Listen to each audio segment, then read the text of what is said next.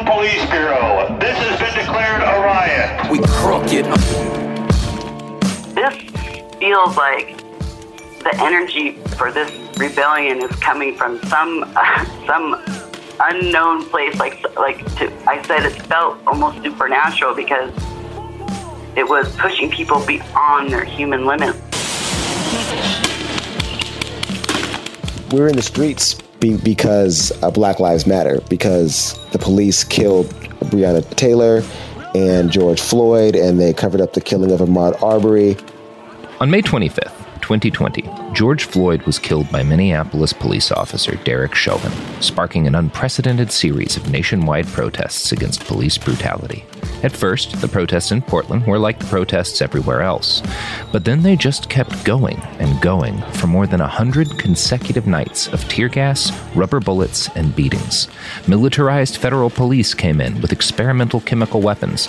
Right-wing vigilantes started showing up, shooting into crowds and throwing homemade explosives at activists.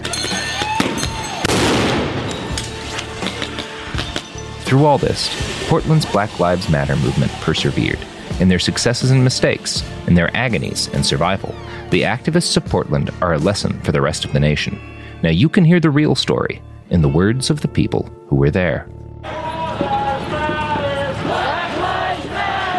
You know, they're pushing, they're shoving, I'm yelling and screaming the whole time, like... I'm waving my press badge on my cane around, saying, I'm blind! Get on the sidewalk now! And so we were following the groans of people, coughing and being victims of tear gas, and the cops just rolled up with like 4 cars, and 8 officers hopped out, and I got snatched up.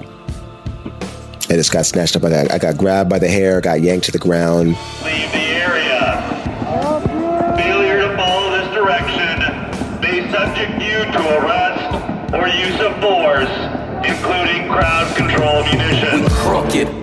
Listen to Uprising, a guide from Portland, on the iHeartRadio app, Apple Podcasts, or wherever you get your podcasts.